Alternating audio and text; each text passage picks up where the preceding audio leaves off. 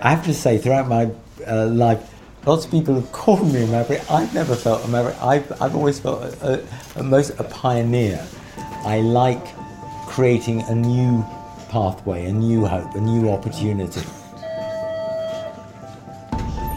This is a podcast about one of the most extraordinary humans I've ever met. I revealed in previous episodes of the podcast how, in November 2017, Peter Scott Morgan was diagnosed with motor neurone disease, also known as ALS or Lou Gehrig's disease. MND is the incurable disease the scientist Stephen Hawking had. Peter is a scientist too, with a doctorate in robotics. Now, like Hawking's did, Peter's body is shutting down, and Peter intends to replace it with robotics, becoming the world's first full cyborg, part human, part machine. Soon I won't be able to walk, talk, eat or breathe. I intend to throw technology at this. I don't see myself in some sort of a wheelchair. I see myself in an exoskeleton, maybe with robotic arms, with voice, vision upgrades, and ultimately with my brain interfacing directly into a computer. This is serious cyborg territory, and I intend to be a human guinea pig to see just how far we can turn science fiction into fact. In this third and final episode of the podcast, we'll be alongside Peter as he moves into completely new territory, as he stops being a lone pioneer and instead convinces some of the biggest tech companies in the world to join the development of Peter 2.0, which is what he calls his cyborg.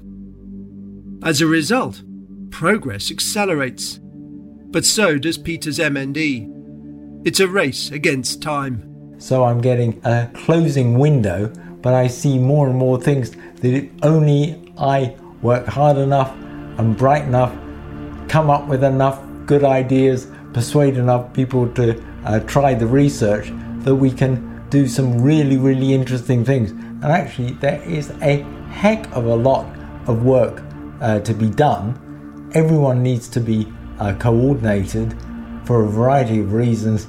Quite rightly, that starts focusing exclusively on me. I'm the weak link. This is the time where sometimes the inaction ends up causing the whole project to go wrong. Those that are involved don't even really know each other, have never worked together, have never integrated the equipment, and all the things that I'm asking to be done have never been done before, and I can't look around and find out how do we do this. By the end of the winter of 2018, Peter's MND is already making it hard for him to breathe. The progression of MND continues, and as you can probably tell, my lung capacity is a lot lower. It sounds like I can't speak, but actually I just can't draw enough breath anymore. It's lung failure that eventually kills many with MND. Peter is finding it harder to breathe because his upper body is becoming paralysed. He's also losing the ability to swallow, so there's a risk saliva or even particles of food, instead of going into his stomach, will run into his lungs. This could eventually give him fatal pneumonia. But Peter has an ingenious solution to prevent this. He'll reroute his throat, disconnecting his lungs from his mouth. After this laryngectomy, he'll breathe through a tube that emerges above his chest. But Peter will never speak again. When Peter meets the NHS consultant who's agreed to perform this radical operation, I'm there, listening in on what I discover to be a fascinating conversation, if a little gory. The consultant is called Philip Rees. Hello, Philip. Good to see you again. And you? It starts off with a big old cut, as you can imagine. So from about there, round here to about there. Philip runs his finger along the line where he'll cut Peter's throat open.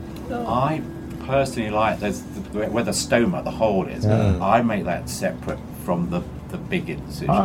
So I've never had a problem with that, and it heals nicely. Philip explains that the op itself is fairly straightforward and only a couple of hours long. However, Philip wants to be sure that Peter understands the impact of having his voice box removed.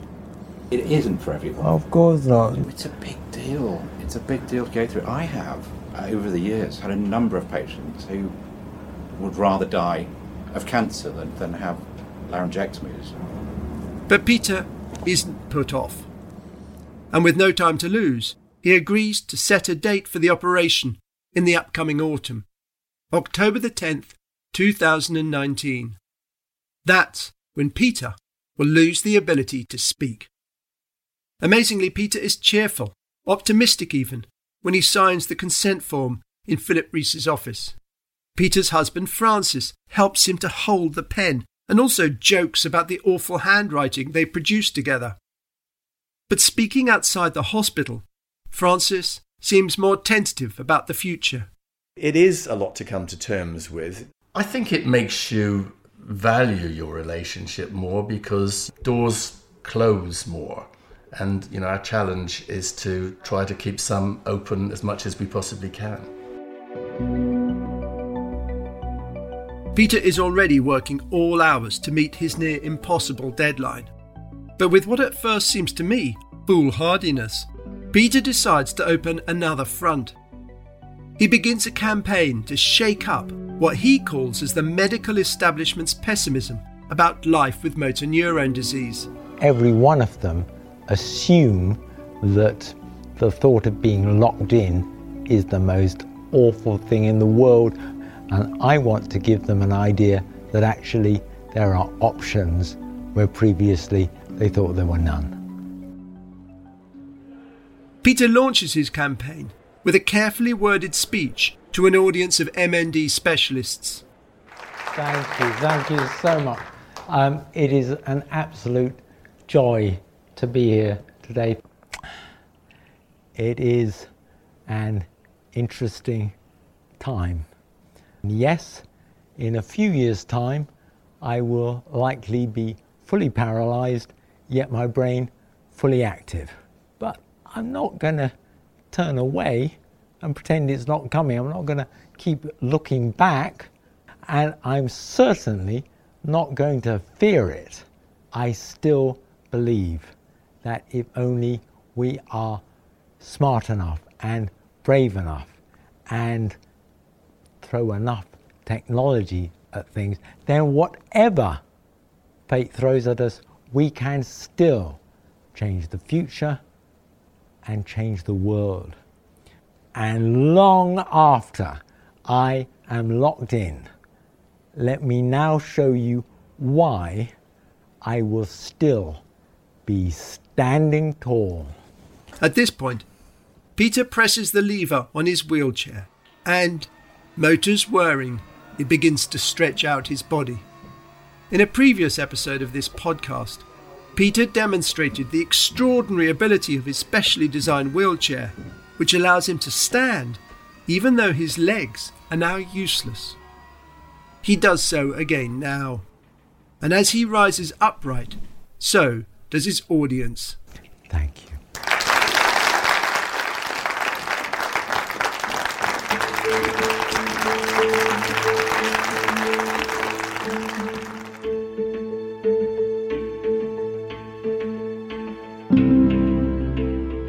The speech seems to have been a complete triumph, but I can't help wondering how that will aid Peter.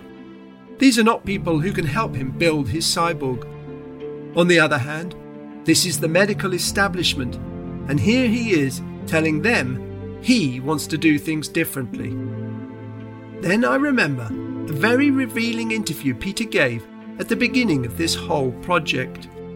He linked what he's doing now with his early awakening of his sexuality. I was immensely lucky, including growing up gay in the 70s. Didn't feel like it at the time, but with hindsight, it meant that A, I built a very thick skin, and B, I got very used to being a sort of outsider looking in, not feeling that I had to fit, because for a long time the world was telling me you really, really don't fit.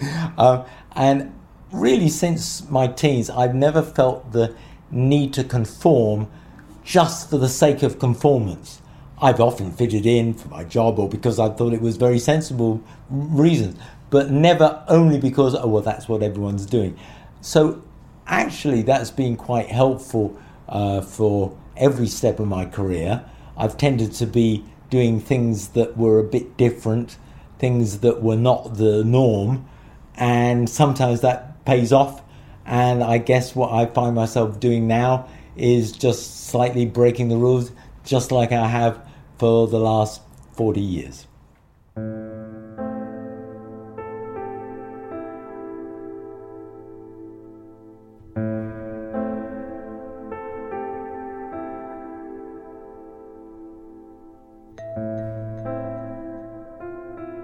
But there's no escaping the schedule. By early 2019, Peter has just 10 months before he loses his voice. In the name of expediency, he's forced to prioritise the innovations of his cyborg. He shelves the exoskeleton and the autonomous capability of his vehicle. Between now and October the 10th, he will focus almost exclusively on giving his cyborg the ability to communicate in such a way that his personality will be as forceful as ever. If I didn't have faith that technology is going to allow me not just to speak, but to interact as a human being, this would be a huge deal. Peter's faith is also supported by a secret weapon. Up till now, he's mostly been a lone pioneer, seeking out allies in various corners of the medical establishment and among like-minded engineers. Then, in early 2019, as a result of his campaign to change attitudes to MND, an international group of scientists meet up to discuss his ideas. In time, this will develop into a charitable foundation that Peter and Francis establish to get tech and engineering companies involved in creating machines that could assist people with extreme disability. We're there at the very beginning of this journey, when Peter and the scientists hold a conference and he gives an inspiring opening speech. What is unique about what we are doing is that we are uniting under a common cause, aligning our combined powers to change things for extreme disability. Among those listening to Peter are leading scientists from all over the world, including artificial intelligence experts from DXC, one of the world's largest IT consultancies, and people from Microsoft and Intel. And Matthew Aylett of Cereproc. He's a world expert in voice synthesis and has taken up the challenge of giving Peter's cyborg a voice that sounds like the real Peter.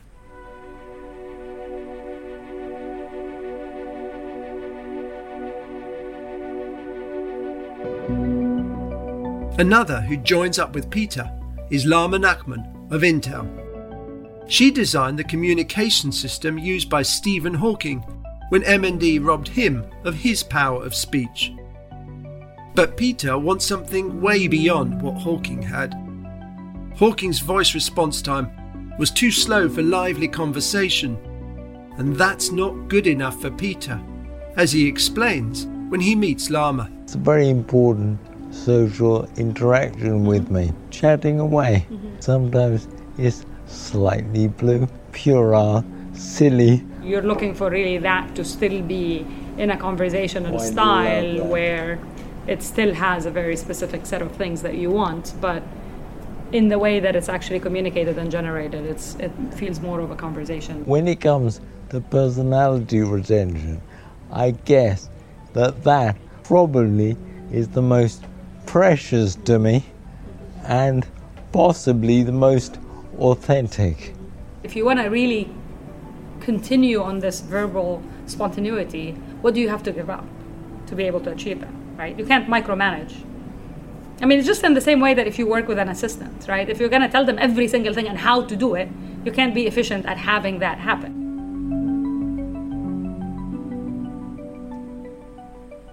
Peter's proposal is breathtakingly bold. In conversation, his cyborg speech won't be controlled by Peter laboriously picking out words with his eyes.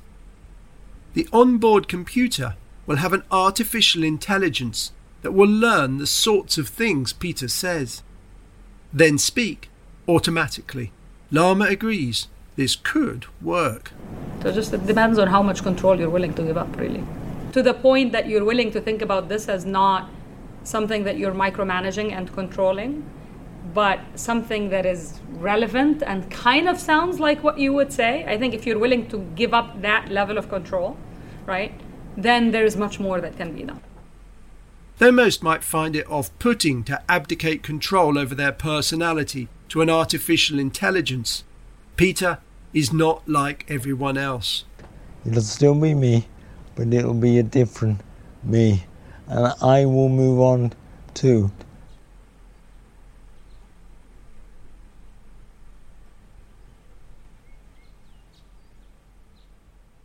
Another of Peter's bold ideas is his avatar. It will mouth the words Peter 2.0's synthetic voice speaks, and frown and smile, and project emotions. All the things Peter's real face will no longer be able to do when it's paralysed.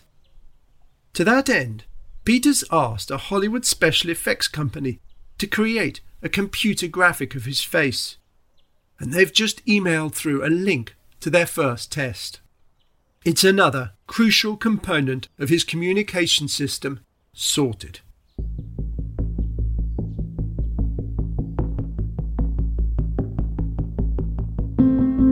"10th of October.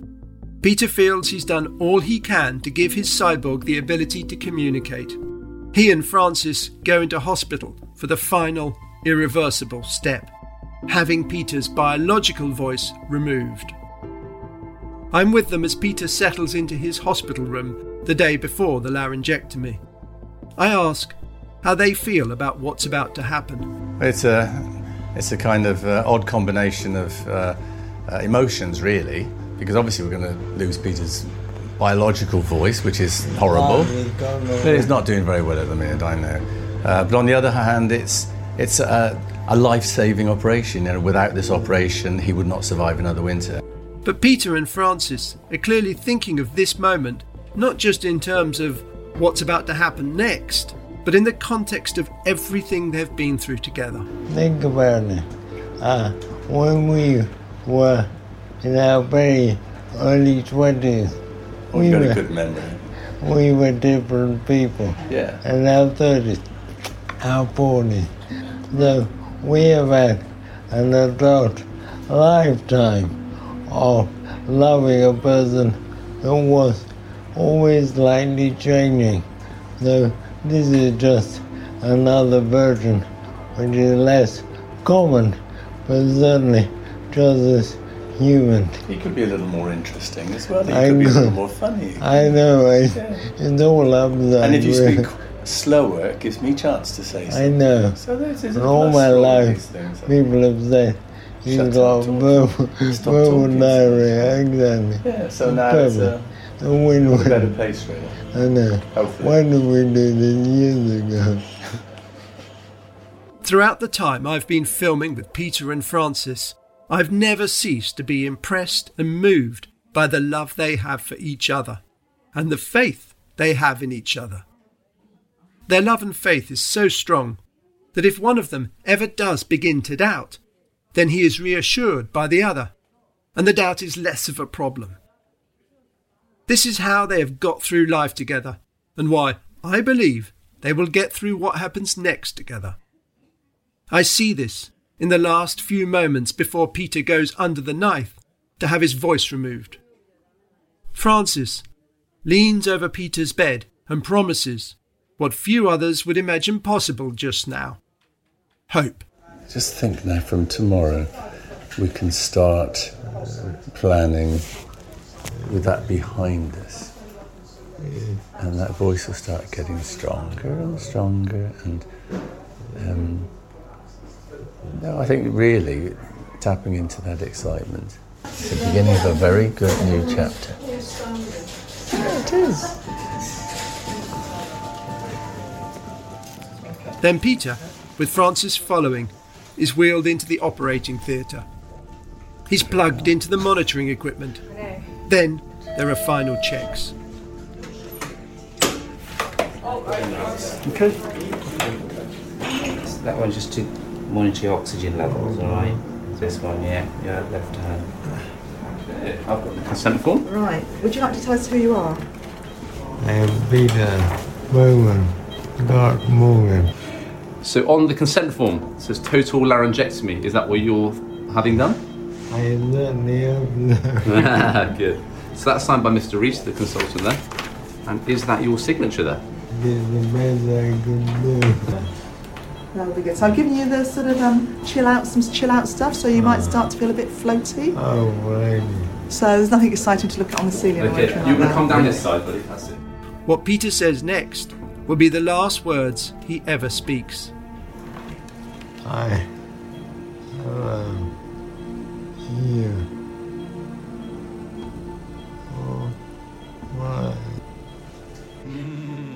Love you too. Have a nice rest. And here's to the next exciting chapter.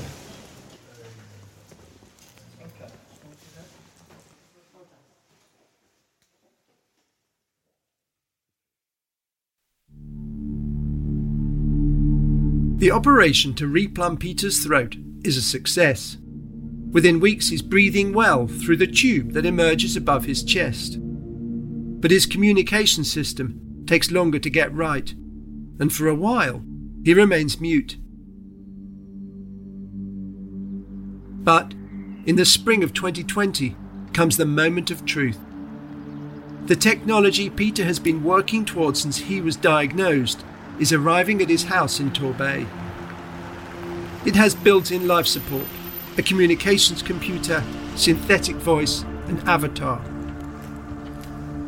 Peter hopes this will be a major breakthrough in living with extreme disability, giving him and all others who are locked in a brighter future.